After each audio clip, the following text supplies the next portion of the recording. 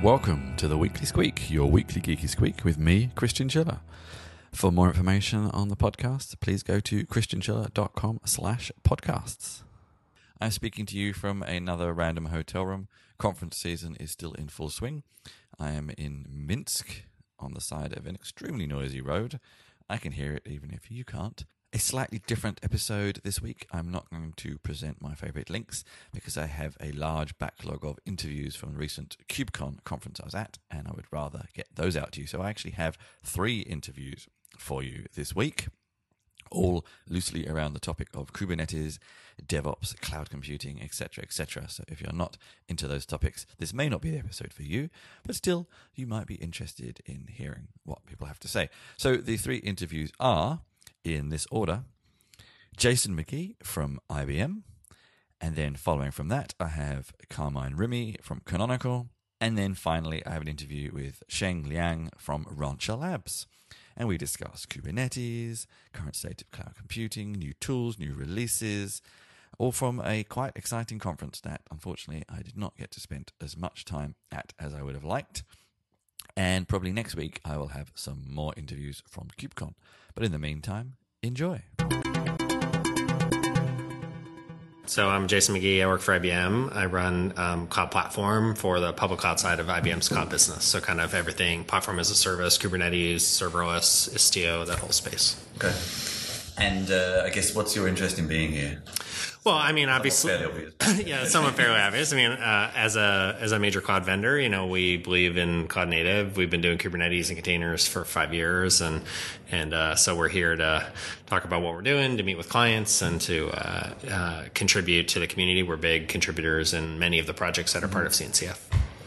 I mean, I guess IBM has a fairly well-known audience in particular sectors, and then maybe isn't known so well for other users of cloud vendors. So how do you compete with some of the bigger names, and what do you do differently, I guess, to do that? Yeah, so there's probably kind of 2 dimensions to that. I mean, the cloud market, I think, is an interesting space. There's a handful of kind of big global players. We're in that group. We have a global public cloud. I think we are more slanted towards enterprise. So if you kind of look at the kind of spectrum of users, we certainly lean more towards what are the needs of an enterprise market developer. As part of that, we've had I think historically a stronger kind of hybrid slant to our cloud strategy, a combination of public and private cloud dimension to our strategy than some of the others have, although you start to see them come around to that. So we're after, how can we help enterprises make this journey to cloud, move not only the new things they're building, but also how do they take the 80% of existing apps they have and find a way to bring them into cloud as well. So is it less off the shelf and more kind of consulting, or somewhere between the two? It's both. I mean, IBM's is probably the only end-to-end tech company anymore where we have both product and consulting services. So on the product side, we have a global public cloud that we run in 30 plus countries around the world that people can use as a platform for hosting their applications. We have clients like American Airlines and Harley Davidson and Maersk and others who use that as their public cloud. We also have a private cloud stack that we offer that's aligned with our public cloud that people run in their data center or run themselves on other clouds like Amazon and Azure. And then, of course, we have a pretty rich collection of consulting services that can go with that to advise people on how to move to cloud, to do the work for them, to run systems for them, whatever they need. Some people might know already, but what are some of the services you currently offer? And then we'll talk about what you're going to be offering, but what do you currently offer? From a cloud service, the more the product side. So our public cloud is kind of a full spectrum. So, of course, on the public side, we have infrastructure services, compute network storage. I think one of the differentiators we've had there has been a strong bare metal capability in our cloud that, has served us well with clients, and we use for our VMware offerings and other things. In the platform space, we have a managed Kubernetes service called IKS, IBM Cloud Kubernetes. That's really the foundation for most of the rest of our cloud. cloud. So, we have a Cloud Foundry service. We have a serverless platform called Cloud Functions. We have higher level capabilities like database as a service, AI and ML with Watson, all of that. So kind of that whole stack is available in our cloud. Most of that itself runs on Kubernetes, right? So we have quite a lot of operational experience on kind of using container platforms as part of a production system. And then, a subset of that stack is also available in private cloud, right, as a Kubernetes-based stack. And I'm guessing because your big client base is enterprise, then there's a lot of hybrid cloud offerings too. Right. I mean, easy to do. Yeah, relatively. Yeah. So I think we have a pretty comprehensive stack where you can run both public and private and mix the two together. Recently, we've announced capabilities like multi-cloud management. So tools to help you kind of manage across environments. I mean, think about things like take somebody who's decided on Kubernetes and they're running, as inevitably happens with Kubernetes, you run tens or dozens of clusters of Kubernetes in different places. How do you see what's running in all of those? How do you set constant security policy or application policies? So we have tools that allow you to do that very easily and kind of set up, especially in an enterprise context. Think about like a security officer who says, like, I want the network policy for Kubernetes to be the same in all my clusters. How do you do that easily? So we've built tools like that with multi-cloud management. And so, it's easy for people to kind of set up both dimensions. I think the other part of kind of enterprise is things like security and compliance and isolation. So, for example, our Kubernetes offering on the public cloud, you can order, if you want, fully isolated clusters, meaning they run on dedicated hardware if you want. That's not shared by anybody on, of course, isolated networks. They can be fully managed but totally disconnected from the internet. So they're only accessible from the corporate network through a direct link or something. And so if you even just think about kind of how we surface them, we've tried to think through, what does an enterprise need? What are some of the unique requirements that they have? And I guess, so what are you at KubeCon to talk about or to promote maybe new features or announcements, or what are you here to promote? Sure, just general. So apart from just awareness of our capabilities and telling about our contributions in the space, I think the new thing this week is we're going to announce a new open source project that we're creating called RASI. RASI is really a continuous delivery framework for cloud native microservices. So one of the challenges we found when we were running Kubernetes is we run in our managed Kubernetes service well over 10,000 clusters around the world. Inside of all those clusters, we manage software on behalf of the user. And so how do you manage that? How do you do microservice rollout to 10 or 20,000 locations? How do you have flexibility around, what gets updated when and how that update process works? And we started with a very traditional kind of Jenkins, triggered CD process, and quickly found that at that kind of scale and in the microservice world, that didn't work very well. It was incredibly complex. So we built a system that, which we call RASI, which is kind of a rules-based, pull-oriented CD framework that we think is really good for kind of managing complex microservice environments. We're open sourcing that stuff, and we're starting to build it into our multi-cloud management tools and integrating with the community.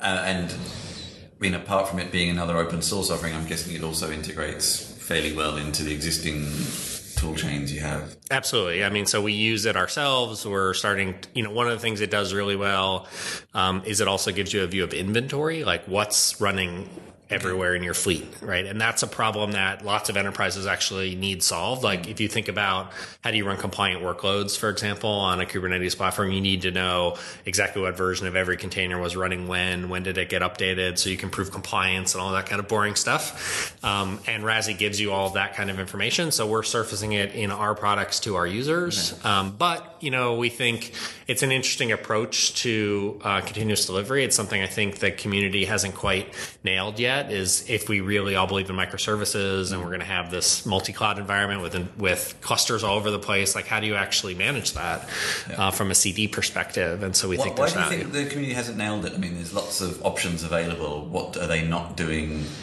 quite right. I mean, apart from everything being slightly separate, of course. Yeah. What are they not doing? What I think they're not doing so far is there's kind of two, I think, fundamental ideas in RASI that we found really flipped it for us. One was going from push to pull oriented. So if you think about like how your phone updates, it's a pull oriented model, right? Like all the phones in the world go check in with some server somewhere to see if there's updates available, and they pull them down and update themselves. That's the way RASI works too. It's not the way people traditionally do CD. CD is usually like you have a pipeline in something like Jenkins, and after you get through some gates, then you go push the changes into all your environments, which works when you have like dev test prod, but doesn't work when you have, 100 environments or 1,000 environments that you have to go after. And it doesn't work because of the second dimension, which is like the rules about when you want to update what. So like, for example, one of our problems was, let's say we're running in 6 major regions in the world. We want to roll out a change.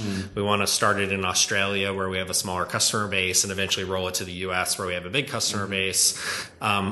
Or like kind of coding all those kinds of rules into a traditional CD system is hard. Usually like feature flags and things like that. And in fact, what we did in RASI exactly was we modeled everything as feature flags. We used Launch Darkly as our kind of feature flag system to essentially represent every cluster in the world as a target that we can write rules against, right? And it might be like a more consistent rollout. Like we update 3 a.m. Eastern time every day, even if there's nothing there. But right.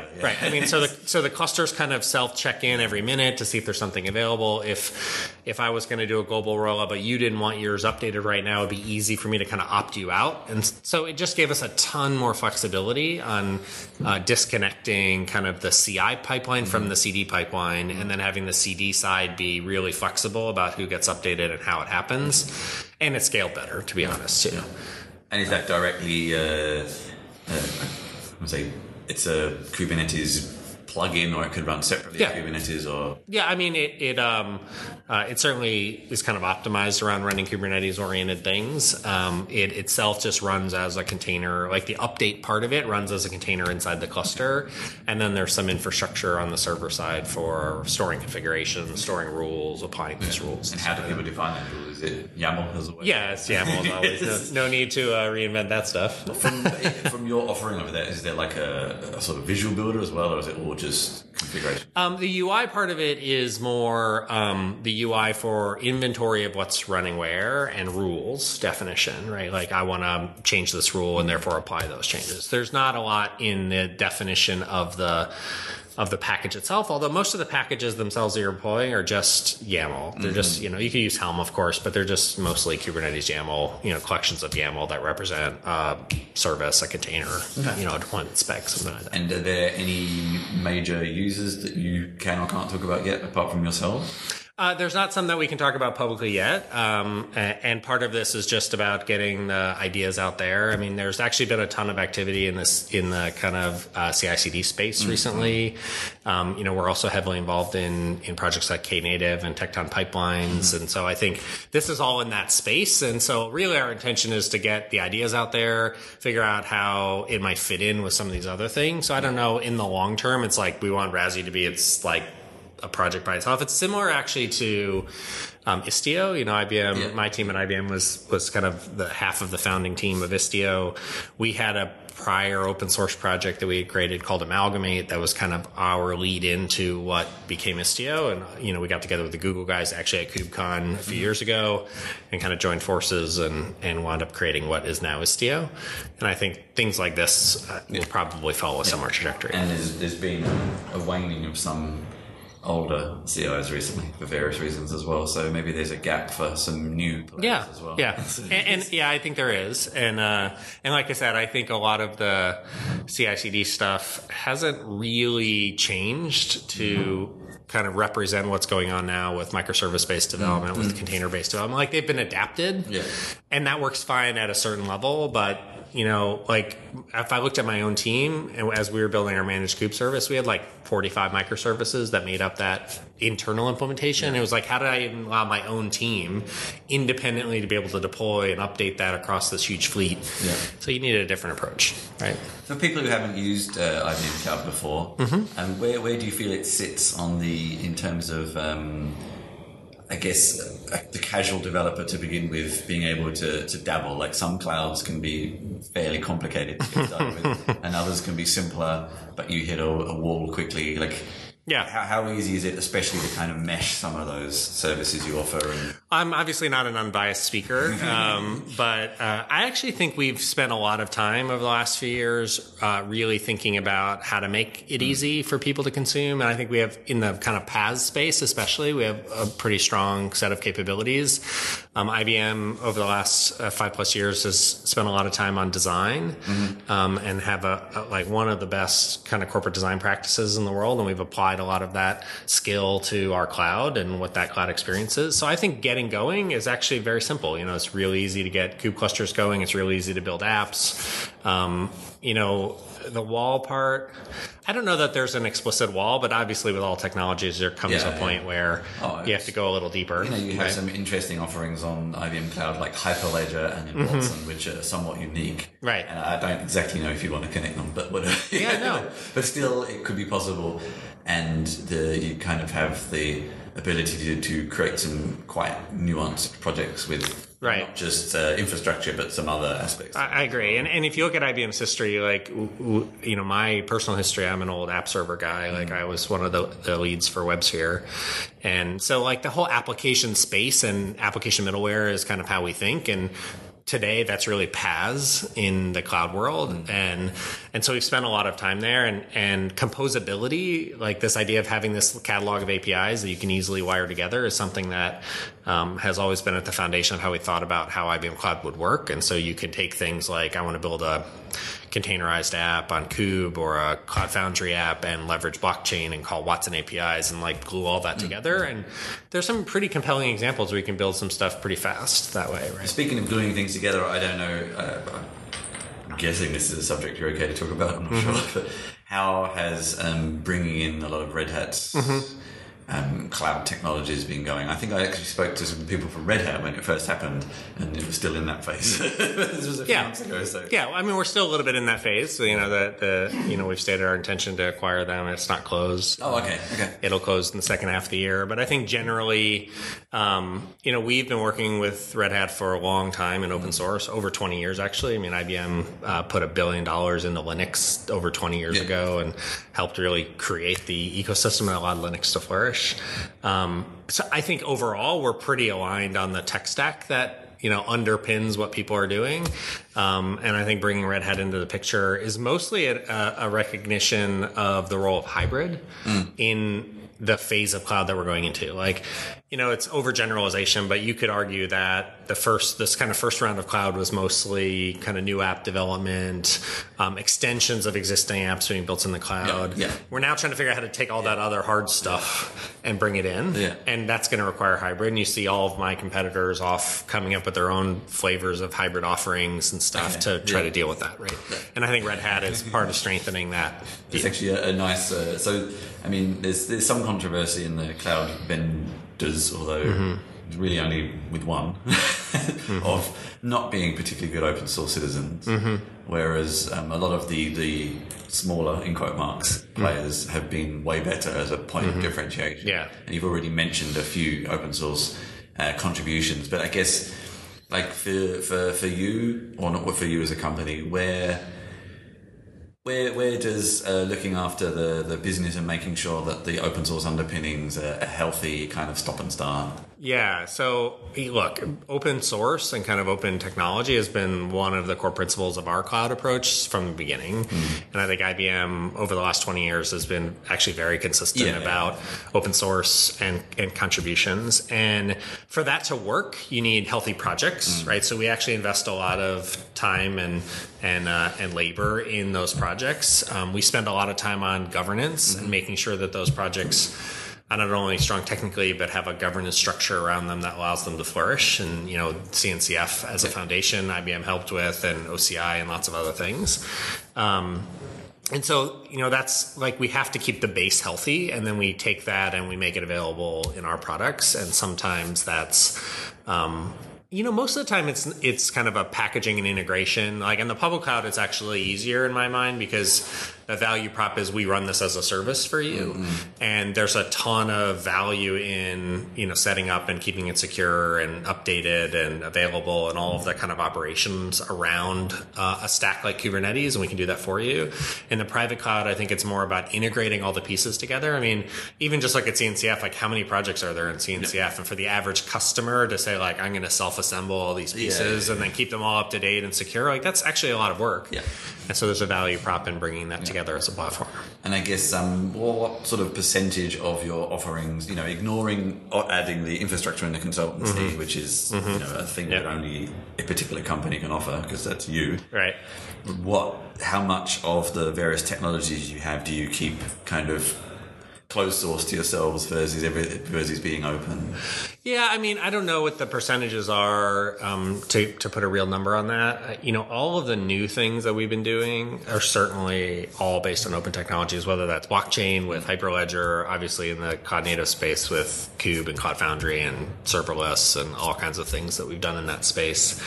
In some of our legacy businesses, there's obviously more proprietary code there, in MQ messaging and business process management and things like that. But even in those cases, what we're starting to do is package and optimize those things to run on this new platform, right? So people can leverage the kind of operational efficiencies of Kubernetes to run their existing, MQ applications or WebSphere app server applications and things like that. So there's a mix, but most of the new things, if you look at Watson, there's lots of open source that underpins Watson. We've been pretty consistent, I think, in this idea, especially, the place to look most of the time is like, where does it touch the code or application that the user is going to create? Like if there's a touch point of some artifact they're going to build, we want that artifact to be an open source, open standard, right? So that they have freedom of action with that artifact, because that's where their time investment is, right? And so that's where we tend to look the most. Whereas, sometimes with management tools or management experience or things around it, maybe that will likely be product stuff and less open source stuff, right? With a lot of traditional enterprise vendors, maybe thinking of a handful, switching to very similar business models of starting to move most of their services to cloud offerings, a kind of something as PaaS, SaaS, whatever. Right. Yeah, something as a service. Yeah. Right. So they're all starting to do a lot of similar things to each other. I guess how do you think you will all and IBM especially differentiate from Microsoft and Google to a certain extent, and all the other companies starting to do similar things with their traditional business? Yeah. So I think it's going to be a few things. I mean, one is our knowledge of enterprise really does influence the subtleties of how we build those things. So like how you do security and isolation, how you do contracting for cloud, how you enable them to do encryption and key management. Like there's a lot of subtle detail that can become the inhibitor for taking something as a service and actually being able to use it in an enterprise context. And I think, we understand that stuff better than anyone else, and we're building that into kind of how our cloud works. I think the hybrid thing shouldn't be underplayed. Most of our competitors do not really have a comprehensive hybrid strategy where the same stack is available in a consistent way between on-prem and off. Some of them are trying to get there. Some of them have been trying, but to be successful, that's going to have to be real, right? And we have lots of clients who are doing that, where they're using public cloud for some things, they're using private cloud for others. They need those to be consistent. Those decisions change over time. So I think that hybrid notion is really key. It's funny, 4 years ago, IBM got a lot of flack, I think, for talking a lot about hybrid, and there was maybe a mindset in the industry that hybrid wasn't real cloud. Right. And now everyone's doing something in hybrid, right? Because it's just the reality. It's just pragmatic reality of IT. Like, 20, 30, 50 years of IT investment doesn't just all change overnight. No. Even if we all believe cloud is the ultimate model, it's, there's a long period where we're going to need both. And just for redundancy more than anything else. Right. Putting all your eggs in one basket is never a good. Well, sure. And that's where I think like the multi-cloud dimension comes in as well. It's like, okay, even if you believe in cloud or you've moved all to public cloud, do you want all one vendor? Do you want multiple vendors? Like, so that's the reality that I think we all have to deal with. We'll have on-premise stuff probably running in IE6 or something. Yeah, exactly. Nothing goes away. You need to access somehow. Exactly. So I guess what's on the roadmap for the next 6 months? There's always interesting stuff happening in the roadmap. You can talk about it. Yeah. I mean, obviously, we're still kind of playing out this platform. I think we're in this interesting transition period that I alluded to of customers trying to figure out how to move, the more mission critical systems into the cloud. And so taking Kubernetes and all the things that go around it and helping them be successful at that is really the focus. How that plays out, I mean, I think there's things like Istio, which are, from a technology standpoint, are mature, but are still early in their adoption phase, which I think will have a huge impact on how people leverage these systems and how they solve for security and other dimensions. I think Knative as a tech stack is the next kind of 2019, early 2020 thing that's like, all right, how do you bring functions and apps into the picture and have that part of the stack be consistent? So I think those are areas where we're doing a lot of work on not only helping the projects, but building it into our platforms and building the tools around it to help people be successful leveraging those things. Name's Carmine Remy. I work for Canonical as a product manager for Kubernetes and artificial intelligence. That's an interesting mix of portfolios. How do they cross over? Great question. So in the AI space, we offer and package Kubeflow. Kubeflow is open source by Google, and it is a Kubernetes native application. So what it does, it actually bundles a lot of the popular frameworks like TensorFlow, PyTorch, MXNet, as well as they've come to market with their own components, something called Kati, which is hyperparameter tuning, plus pipelines, which is workflow, and make that all available to the community as easy to consume, easy to deploy, composable, portable, scalable, artificial intelligence, leveraging Kubernetes underneath and the mechanisms it provides, including things like GPU awareness and stuff like that. And it's a very good, an interesting combination. I had heard of Kubeflow and had kind of forgotten about it, actually. And I've been playing with TensorFlow recently, so maybe I should have remembered. Are you the only vendor to offer it together, or the others do? I think at the moment we may be, but there's certainly plenty of other vendors participating in the community. Microsoft, Amazon, of course, Google, IBM Cloud. Those are all popular names, including even Red Hat. Everybody is participating in that community. I think they see the value of what they're trying to do. They've kept it pretty open and pretty easy to extend and operate. But it also is a part of that community, making it easy for other people to participate and probably leveraging the similar kind of dynamics you see in Kubernetes to make things like pluggability and extensibility, like CSI, CNI, those kinds of things are part of, I think, the ecosystem and the ethos that goes into Kubeflow as well. And it's only been around for less than a year, I think.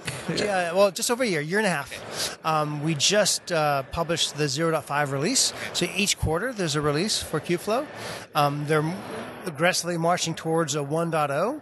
I think the 1.0 will be very similar to what you see in Kubernetes, where some components will be GA, some will be beta, some will be alpha, and then things will just progress over time. So rather than the entire platform being 1.0, it's more likely that the underlying harness, the microkernel, if you will, plus some key components, all will be 1.0, GA, and then everything else beta and alpha.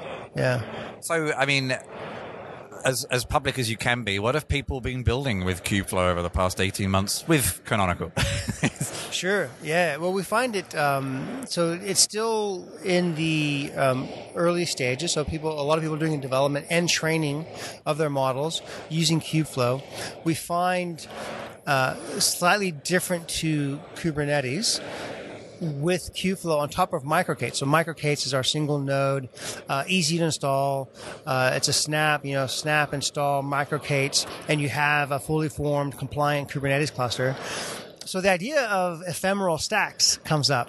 So because it's so quick and so fast, whether it's in your own private cloud or it's in a public cloud, so imagine Google, GCP, or AWS, you have some scripts that will quickly and easily spin up a single node of whatever size, which can be quite massive, right? So imagine a massive workstation. Plus, with Google, you can associate a number of GPUs.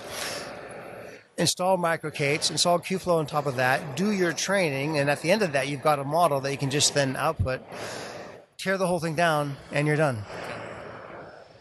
So apart from Kubeflow, I just got interested and we kept started going. What else is Canonical here to, well, at KubeCon, I guess you're the right person to be here, but what else are you here to specifically promote or talk about? It's primarily those two projects, Kubernetes and Kubeflow. But in addition to that, of course, it's our operating system. Ubuntu is used everywhere in all the public clouds. So if you look at, and actually I should take a couple steps back. It's not just our offering of Kubernetes, both the what we call the Charm distribution of Kubernetes and MicroK8s. We also support the public cloud offerings for Kubernetes. So whether it's EKS, GKE, AKS, they all, underneath the covers, operate on top of Ubuntu. The worker nodes are on top of Ubuntu. And so even just at that level of the operating system being prevalent in all these different public clouds means that we can support our customers and other customers in that space. Of course, with our own distribution, we do have a multi-cloud story. So our distribution of Kubernetes with the automation technology we have around it can easily deploy and set up clusters of 1,000, 5,000 nodes in any of those public clouds, plus on-prem with the VMware, directly on bare metal, on OpenStack. And so we have, I think, probably the widest spectrum of deployment targets that we support, and we support at a very low cost. Compared to our competitors, we actually have a product called Ubuntu Advantage for Infrastructure, and you get all of this, the operating system support, plus OpenStack if you need it, plus Kubernetes, at an extremely low price. I'd be interested to know, Canonical with Ubuntu has tried a lot of experiments in the past, some of which have been more successful than others. And I think the container trend has been pretty good for Ubuntu. So how much has that changed, I guess, the path of development versus its other use cases that people might know? And how big of a part of I guess roadmap is it now? Sure. Yeah. I think a very big part. We certainly have our Kubernetes team, but we also do invest in the entire landscape. The operating system itself, as you're pointing out, you do have containers now. You had virtual machines as well, and all of those are sort of slightly different form factors, if you will, for the actual operating system. And whether or not you want a fully fledged operating system or you want a minimal version of that operating system. And we cover that whole spectrum so that we can cover you for a container, we can cover you for a virtual machine. And before containers, you can imagine the space was slightly different in terms of creating virtual machines. How do you sort of stand up virtual machines in terms of the underlying infrastructure and hypervisor? That still is a big part for a lot of companies. As you know, I think we're still in the early part of the adoption curve for Kubernetes. There's a lot of exciting projects, a lot of things going on. It feels so big and mature already. Well, it is big and mature, but then when you get into what surprises me, I think you've written about DevOps in the past. What surprises me is how many organizations don't do DevOps or still haven't done DevOps. And if you're not doing DevOps, sure, you can do containers and somebody's manually, once a week, once a month, pushing the button, they build, and all of a sudden they got a container. But I think Kubernetes and containers really shine when you start thinking about CI/CD pipelines. I've got a friend who's working for a company here in Europe, and this company is a conglomerate. They've acquired a lot of other sort of separate companies, have hundreds of products actually in technology. And within that company, these practices that we're talking about, CI/CD, Kubernetes, containers, microservice architecture, isn't native. It's actually quite, There is still this difference between just building on the cloud and cloud native, and I think that's the phase we're in. Actually, the last time I was at this venue for Mobile World Congress, where it's a much bigger mix of companies, I spoke with an Italian telco where they just switched to kind of cloud native, and the things they were able to now do, they were sort of quite exuberant about. It was quite interesting to hear this very traditional company like, oh, now we're doing this and we're doing that and we're moving so much quicker and trying all these crazy ideas. And to me, it just felt like, well, duh. But, to them, it was still quite new. And that's actually what they were talking about, was trying to convince other enterprise companies to make this switch like they had and how much benefit it had brought to them. You bring up a good point. You find that a lot. If you are an early adopter, than you might have adopted something 2-3 years ago, and you kind of forget, similar to having kids and it becomes Christmas or something like that, right? You sort of forget the joy that other people experience when they first come around this, and all of the headaches that it solves. I was at I started the cloud team at Workday.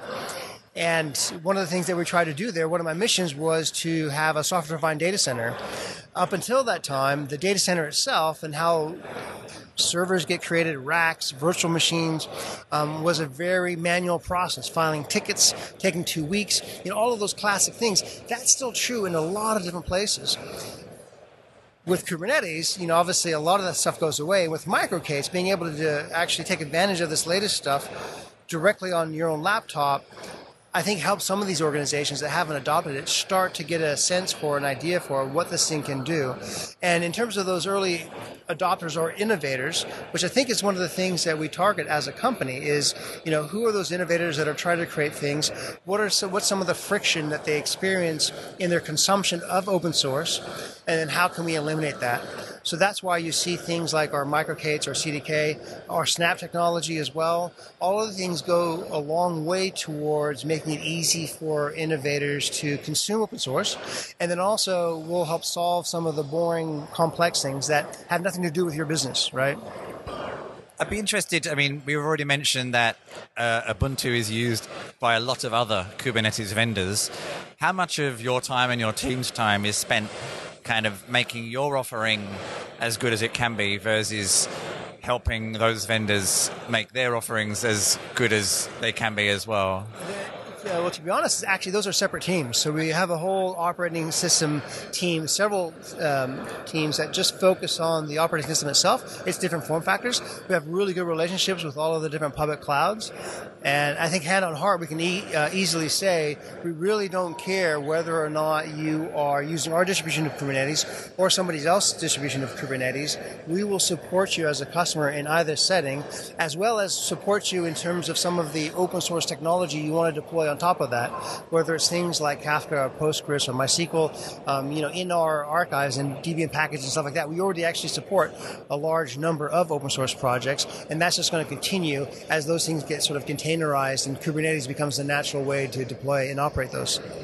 Bearing all that in mind, what, I suppose, your own Kubernetes offering, what and how do you ensure that it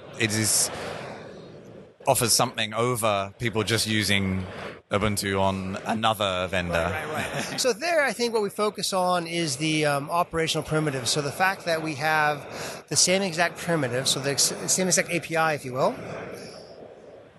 that allows you to then deploy a Kubernetes cluster of any size on any of these different substrates, and that we handle the whole day two operation of it, so the whole lifecycle management, so that you can upgrade when you want to, when you need to. And if you've used some of the public clouds, you know that they have their own cadence for when they upgrade. I don't think any of the public clouds are on 1.14. We were on 1.14 within 2 weeks. And so if that's important to you, if some of those innovations are important to you, then that's one of the ways that we sort of help ensure that our offering is compelling in the users out there for users to leverage, as well as the different form factors of MicroK8. So MicroK8 being a single node cluster. On the roadmap, we'll sort of have the ability to do a clustered MicroK8. So when you think of IoT devices, edge clouds, those are also areas where Ubuntu is very popular, very dominant. Having MicroK8s and supporting our customers to deploy MicroK8s there is sort of natural for us. And then between that and bridging the gap between MicroK8s and CDK, that's what I think a lot of our customers find attractive. Do you host your offering on your own infrastructure, or are you hosting it on other clouds? I see what you're saying. So we do have a managed Kubernetes offering. And as part of that managed Kubernetes offering, there is flexibility in terms of where we manage it there. Okay. So it's not exactly a hosted, Kubernetes as a service. Yeah. And apart from Kubeflow and what are you saying, MicroK8? MicroK8. MicroK8S. MicroK8. Okay. Yes. Do you have any new features or announcements at the show this year? No, just in terms of nothing that we haven't already announced as part of our 1904 operating system release, as well as our most recent version of our release of both MicroK8s and CDK, our charm distribution of Kubernetes, as being sort of the latest and greatest things there. There's some things that we've added in terms of new network plugins. The fact that we're actually on Containerd, so one of the very first distributions to be on Containerd. And there's a few other sort of minor things and enhancements there. But yeah, nothing more dramatic than that. And what's on the roadmap for the next 6 months? Or year, or whatever? That we can't talk about too much, other than what we can say is that we're seeing a massive adoption, and to some degree a surprising level of adoption for MicroK8s. It seems to be infiltrating a lot of different areas. And so on the back of that, we are looking at additional innovations we can do and use cases around MicroK8s. Let's dig into that a little bit more, actually, because I'd not heard of it before, but it sounds quite interesting. So this is a developer tool, I guess, that you install locally, or? Yeah, so think of it as a developer tool and think of it as IoT and Edge. And so what it is, and actually I didn't even go into our Ubuntu core operating system that is all snapped, but it's a snap. Snaps themselves have interesting properties around channels. So you've got, essentially Edge, beta, release candidate, stable release. So you have these different channels. And then with snaps, they're kind of like the applications on your phone. They will automatically upgrade and update if they're within the same major.miner. So if it's a patch release, so when there's a security exploit, these snaps get automatically updated. MicroK8s is the snap. And all you have to do is sort of say, snap install MicroK8s, and you have a fully functioning MicroK8s cloud that also has some functionality around GPUs. That also makes it really easy to create your own registry if you want to contain a registry, if you want to run Istio, if you want to run the dashboard. It has all these kinds of features. And so once you make it easy for people to install, and quite literally with good network connection, you'll have it up and running in 10 seconds. It's hard to get easier than that. Now, if you're not on Ubuntu, we do also have, in beta on all the different operating systems, a technology called Multipass. So if you go to multipass.run, you'll see that you can download an application for Windows, for the Mac, for Linux, and with that, you can do something like Multipass launch Bionic, and you'll get a virtual machine that is Ubuntu. Okay, and is that like using Vagrant or Docker or? Similar Vagrant, but it's not using Docker, it's not using Vagrant. It can use VirtualBox, but it uses the actual native hypervisor. So the Mac has a hypervisor framework. And just recently, Windows, Hyper-V, of course they're coming out with WSL2, so that'll sort of be a difference in terms of how they do things. But both of those platforms have their own native hypervisor technology. If that doesn't work with you, we'll integrate with things like VirtualBox. But with that, we then use our cloud images. So the exact same images that you're using up in the public clouds, you can use locally. So you can almost think of this as creating your own private cloud on your laptop or workstation. Not only is it the same images, but it also has things like Cloud Init. Cloud Init is a mechanism, think of it as a script, but it's something that you can run on your virtual machine before you actually log in for the first time. So if you actually want to do some final installs, final setups, you can do all that. So you have a user experience that is very similar to what you'd see up in the cloud. You can do that on your laptop with Windows and the Mac. That then gets you into an Ubuntu machine, which you can install MicroK8s, you can install Kubeflow. You're off to the races. And with that, so two questions on that. I think one you partially answered already, but the first one is, can I use on the Mac and Windows especially to create a cluster, or is it still only going to be a one instance? Sure, yeah, you can create a cluster. So Multipass, you can spin up as many of these as you want. And then from there, you can kind of do what you need to do. And then with MicroK8s, once we sort of add clustering to it, if you wanted to sort of emulate, you could sort of create 3 different VMs, MicroK8s on each one of them, and cluster them together. And those images, even on Mac and Windows, are exactly the same as the ones I'd be using in production? Yeah, exactly. So it's pretty easy to just push somehow. One of the things that we emphasize, which is, even on your laptop, that is a cloud environment. So when you think of your development pipeline, from your development to staging to production, the more you can make all of that the same, all the way down to the OS and the same kernel, because with containers, they're leveraging some of those kernel mechanisms.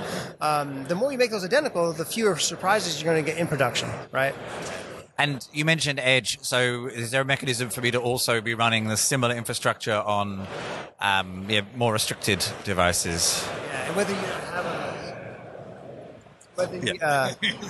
you have an edge cloud that substantiates, as an example, running OpenStack and then Kubernetes within OpenStack, or whether or not you have a smaller cloud where you will do Kubernetes directly on bare metal. Let's say if it's 8 servers, or something even smaller, a single node, 3 nodes, and you might use microK8s in that setting. Yeah, that environment at the edge, up in the cloud, in your data center would all be the same. And was there any reason that you went down this path of creating a new option for this instead of using Docker and VirtualBox and the other options that already are taking advantage of the hypervisors? Sure, yeah. I think when you look around at the time, there was nothing that leveraged the native. This isn't new. Multipass is new. Okay. But, it is leveraging, so 2 things. One, it's leveraging the actual native hypervisor, which Docker sort of does with Xhive, but it's slightly different, but it's not a virtual machine. No. Yeah. Yeah. So Docker's going to do a container, but not a VM. VirtualBox does, but then VirtualBox is a separate application. So like on the Mac, if you run this on the Mac and you use a native hypervisor, you'll see that your boot up times are dramatically improved, but then also even the memory and CPU utilization, when you're using it in VirtualBox, it'll actually kind of consume that for you already, which then automatically degrades it's available to you, versus with the native integration, only as your virtual machine uses more memory will it actually use the real memory on your computer. So there's just small things like that make, I think, a huge difference. When I've had to do these things in the past, I've had to close down a lot of applications on my Mac when I'm using VirtualBox that I now just don't have to do with Multipass and the native integration. But then also, with those other ones, you don't see the integration with our cloud images. So our cloud images are there, they'll get cached automatically, so the user experience side of it is very different. If you go to, as an example, VirtualBox and Vagrant, you'll see that there's lots of different Ubuntu versions, and some of them have Puppet installed and this and that, and who created these. Whereas here, you're getting something that is supported from Canonical, the creators of Ubuntu. And so this is created by you, though, but did you hope it to become kind of a standard or not? I think we will see it being used in a lot of different places, and just like microK8s has been taking off like a rocket ship, Multipass is relatively new, and I think we'll see that gain wide adoption. We'll also see with WSL2, we'll see quite a lot of adoption. I was going to ask about that because I've actually, because Build just happened, I've had a bunch of interviews around WSL recently, so Windows subsystem for Linux. So, yeah, in terms of developer workflows, obviously, is that's a supplemental to this? Like it's another option, or exactly, it's another option, and I think you'll find WSL2 being great for certain use cases. And personally, I just haven't dove into that yet. And you'll find that that Multipass is great for other use cases. And I think having multiple versions of the actual operating system that you want to run, plus also WS2, it is an Ubuntu kernel, but it's not the same as what you're going to be running up in the cloud, right? So if you're just looking for essentially an Ubuntu shell, then that might be a natural place. If you're looking for more of your own private cloud option, then I think Multipass is going to be much better for you. I'm Shen Liang. I'm one of the co-founders and CEO of Rancher Labs.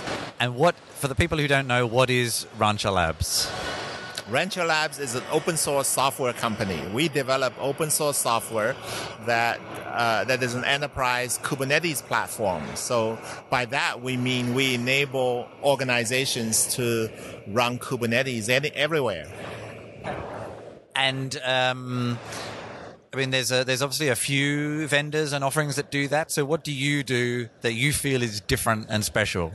That's a great question. I think it has to kind of start from how we believe the industry will go, and we believe Kubernetes is really going to be the foundational technology that powers majority, if not all, applications on the server side in the future. So when that happens, we believe developers and operations people will just be running Kubernetes everywhere. So it's running Kubernetes is not really just a data center or even a cloud endeavor. It's we're seeing a lot of interest. People run Kubernetes even in branch offices, even on the edge. And on the other side, developers even start to run Kubernetes on the laptop so that they can develop their application and test those applications on the fly in exactly the same environment as production. So if you think about the world in the future where Kubernetes is everywhere, then you almost have to come to terms with it that Kubernetes is not necessarily a piece of technology a single vendor will be able to provide. So for example, there are a lot of vendors here who might specialize in Kubernetes on premise.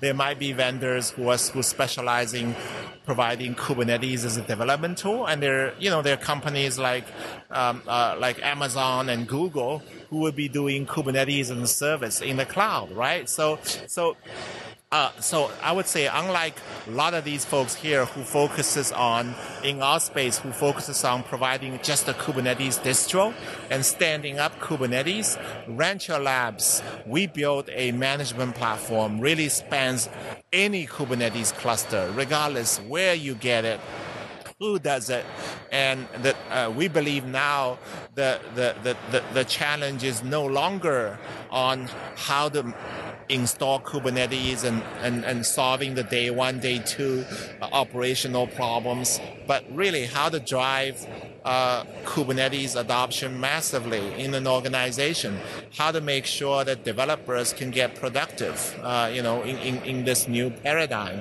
and how to make sure IT organizations can ensure security and compliance. So from Rancher's perspective, multi-cluster is almost the norm, not just multi-namespaces, and almost multi-vendor that provides Kubernetes is also the norm as well. So that's some of the things we do differently from say the likes of Docker EE and Red Hat OpenShift, which are basically in very feature rich and enhanced Kubernetes distros. So I'm guessing from a developer / user's perspective, you have a command line interface, a GUI, and what providers do you integrate with at the moment? Great question. So Rancher itself, we do Kubernetes distros as well. That's still that used to be all of our business, but now that's actually becoming a smaller part of our business, less than 50% now. So and we actually have, even in that space, we have two distros. We have a distro called Rancher Kubernetes Engine. That is our mainstream distro today that works in the data center and in the cloud. But we also recently shipped a distro called K3S.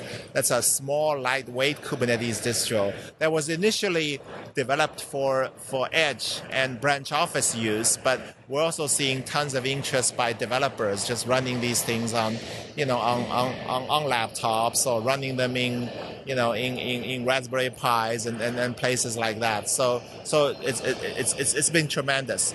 But on top of that, Rancher really, as a Kubernetes container management product, really works with any distro. So through Rancher, we can even create like EKS, GKE, AKS clusters for you, and And we can, or if you've already set up a cluster, say you've set up an OpenShift cluster, or you set up a KOps cluster, or you install the cluster manually using kubeadm, we just be able to import it into Rancher and manage it from there. But so hopefully that answers your question. What Kubernetes providers we support? I feel like you used to also maintain some other tools like Rancher OS and some other things, but do you still do that, or have you changed the model a little bit? Yeah, we do a bunch of technologies. Rancher OS is there. Rancher OS is a lightweight Linux distro built for the sole purpose of running Docker containers. But the world is changing. So for example, even though today, I would say vast majority of Kubernetes distros manage Docker containers, but looking forward, say our K3S Kubernetes distro actually only manages container D, because Docker is actually a little bit too heavyweight for being just a container runtime. Because when you install Docker, it comes with Swarm and all that kind of stuff, whether you need it or not, right? So in that sense, we've actually created a new lightweight operating system distro called K3OS. So that is a Kubernetes distro, K3S, and a Linux distro combined in one. That's very interesting because it makes it so easy to operate Kubernetes, so you don't have to upgrade and patch and maintain the operating system image separately from the Kubernetes distro. So we still have a project like that, and we have a bunch of other things. Just today, actually, we announced a project called Rio, like as in Rio de Janeiro, RIO, and the thing, Rio is a micro PaaS platform. So it's similarly along the lines of you remember early days of Docker. There were platforms like Deis and Flink. Yeah. It's similar to that, except it's built on Kubernetes. It uses all the latest technology. It actually comes with it the Istio service mesh and Knative, PaaS platform, and it has a very, very simple interface, actually very similar to it's almost as easy to use as Docker, but then you have the whole power of Kubernetes and Istio and Knative underneath, right? So it's almost a new take on micro PaaS. It's not a traditional PaaS in the sense that it's a gigantic platform out there that every developer has to tether to it. This is something that's very lightweight, and wherever you have Kubernetes already running, whether it's on a laptop for a developer or it's in a data center or it's a GKE cluster, you can just overlay Rio on it, and you'll be able to deploy and manage and upgrade your applications very easily.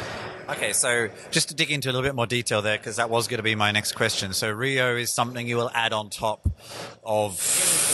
Okay.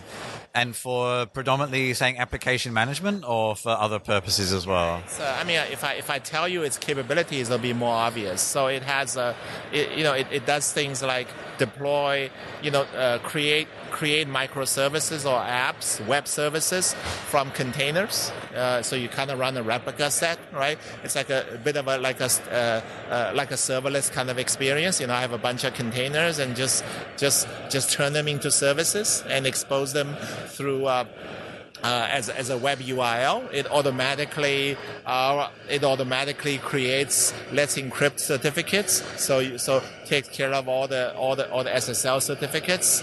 It has route. That's actually a Knative feature, right? You can so it has intelligent. It has intelligent load balancing effectively built in, and then it has all the service mesh capabilities. That means you get all the stats, you get auto scaling, you get you get these sophisticated upgrade mechanisms like Canary. So I can roll out a new version of the service gradually over time as they, as these services pass my acceptance test, and if something goes wrong, I can roll back. So it is. I think it is the sort of thing that people always expected a PaaS platform to be able to do, except now with the power of Kubernetes and Istio and Knative, it really gives a new spin to PaaS, and PaaS is no longer as heavyweight as it used to be, and it actually, you can almost carry around with it. Now it's, PaaS, historically, I always look at PaaS as something as an evolution of middleware in some sense, right? But now I look at Rio, it's actually almost beginning to look more like an app server because it's something you can kind of carry with you. Is this exclusively a commercial service from you, or is it also an open source? Okay. It's 100% open source software that you can deploy on any Kubernetes cluster. Everything we do as a company, everything we do is open source software. And I guess you make income from sort of a certain level of service, or how do you make income? Yeah. So our business model is as Rancher users start to put our software in production, they generally come to Rancher and procure a subscription. So it's very similar to the Red Hat model, where you would, even though the software is free, itself is free, and the source code is freely available, right? And they're effectively getting that assurance and support and peace of mind, and from a vendor, so that they can run these applications in production reliably and securely. Apart from Rio, do you have any other announcements or news at the show this year? Not specifically at this show. There's so much going on at this show, but this year we've had so many things just that happened in the last 6 months. So for just to refresh, I think early this year we shipped a major release of Rancher called 2.2, and it had a big focus for Rancher 2.2 is to really enable something called multi-cluster applications. So, Kubernetes is think about it. Most people would deploy applications onto a single Kubernetes cluster, right? And Kubernetes cluster is supposed to be distributed. But what we saw was as people start to run Kubernetes across a wide geographic distribution, like you have multiple data centers, a lot of people don't necessarily run a single cluster across multiple regions or even multiple availability zones. They actually prefer to keep the blast radius of Kubernetes a little smaller, and then they actually create Kubernetes clusters that reside in its own availability zone. So in that sense, now if I want to deploy a highly resilient application, that means I'm going to have to deploy copies of the same application across multiple Kubernetes clusters. Then I have to tie the ingress traffic together so that they go through some common load balancer or DNS, and I have to tie the backend access to database together. So Rancher 2.2 supports that. That was a very because we've been doing a multi-cluster management for a while, and multi-cluster application is just a natural progression of that. And then we announced another piece of technology very, very closely related to this called Submariner. It is a piece of networking technology that connects. It allows people to have fun project names. That's awesome. Yeah, so that connects pods. That creates a seamless network, layer 3 network connectivity between pods in different clusters. So I just use that multi-cluster application as an example. Imagine if you deploy a Cassandra cluster across, because Cassandra is designed to run in a geographically distributed environment, right? So if I deploy Cassandra across, say, 2 Kubernetes clusters, but then my Cassandra nodes in these 2 clusters have to talk to each other, and it would have been very difficult without Submariner. With Submariner, they can connect to each other directly. Without Submariner, I'm actually not even sure it's possible, because then you'd have to essentially traverse out to the internet and maybe back in through an ingress controller or something. It would be very complicated. So Submariner is being very successful. It's actually a vibrant community. Yeah, but it's becoming a community project. Like folks from Red Hat and stuff, they're actually contributing to it. So that's very good. It's only like 3 months old, and then we created a project called K3S. I explained it. It's a lightweight Kubernetes distro, and then K3S is kind of given birth to a series of projects closely related. There's K3S. There's K3S on Docker called K3D. There's K3S based operating system called K3OS. So I mean, Kubernetes space is fascinating. Have you? Last time I went to KubeCon in the keynote, and I heard someone say Kubernetes is becoming boring and it is good. And I think they meant good, because they meant like Kubernetes is not stable. Yeah. But I kind of took it and said, no, Kubernetes is not boring at all. There's so many ecosystem. Yeah, so many new things are happening, right? Like again, Kubernetes. I don't think Kubernetes as is actually even sufficient to be successful. You actually need all these things coming from the ecosystem, all these add-on projects, right? So we're having a great time launching these projects. I mean, we just have to look here. I've already had 3 interviews and heard so many different additions and ecosystem components that I hadn't even heard of before. No, it's really the most vibrant ecosystem I've ever seen.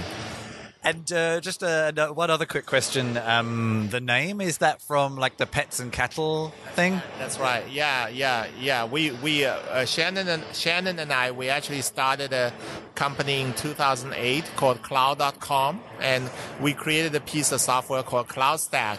It predated OpenStack a little bit, but very similar. We're very successful building, infrastructure as a service clouds. It's open source software. It's Apache CloudStack. So we had a history doing this kind of stuff, and pets versus cattle always resonated with us, and I think really like the way I want to tie it back to our view of Kubernetes, because our view of Kubernetes is really, it is the common infrastructure, because for this cattle paradigm to work, cattle really had to be commodity. Like even though like you can, like Amazon will tell you Amazon's great, but they say you can manage these EC2 instances as cattle. It is true, but it's a very special kind of cattle. It's the kind of cattle you can only procure from one vendor, right? So it's not really cattle. It's almost like only UK produces that cattle, and no other country can produce it. That would be very strange, right? Oh, this farm produced this cattle. So it's a bit like that. So we always felt, as good as these cloud resources were as cattle, they weren't real cattle. They weren't real commodity. And that's why when we saw Kubernetes, I was like, that could be it, because Kubernetes clusters actually sounded like the new cattle. If you, because honestly, there's a lot less difference between, think about it. Like if you look at a EC2 instance against a GCP or like Azure instance, they're kind of similar, but they're not really exchangeable. They're not really a commodity, right? Whereas if you look at a GKE cluster versus a EKS cluster, they're almost like a commodity. They look a lot more similar. And then people used to say, oh, it's one thing that you have commoditized compute, but what about these cloud services? Like RDS, like these services are going to tie you down. So you still, they're not really commodity. But then if you look at the Kubernetes ecosystem, you look at everyone now actually make their solutions natively work with Kubernetes. So once your like Lightstep, or you take Datadog, just anything like Aqua Security, JFrog, CloudBees, they work everywhere, right? I think now, I would think it's almost like Kubernetes clusters, almost like the new commoditized infrastructure, and that's why, that's actually how we said, okay, we want to make. So it's more like a ranch than a cow. Yeah. So we make that's why we want to be rancher, right? We want to be something that's coordinating and managing all those resources, help our customers do that, and it is. I think it's just a much better way for IT to manage everything, to be productive and to be efficient. And finally, I'm hoping as an open source company, you're happy to share this. What are you working on? What's next on the roadmap in the next 6 months to a year? Yeah, so we're working.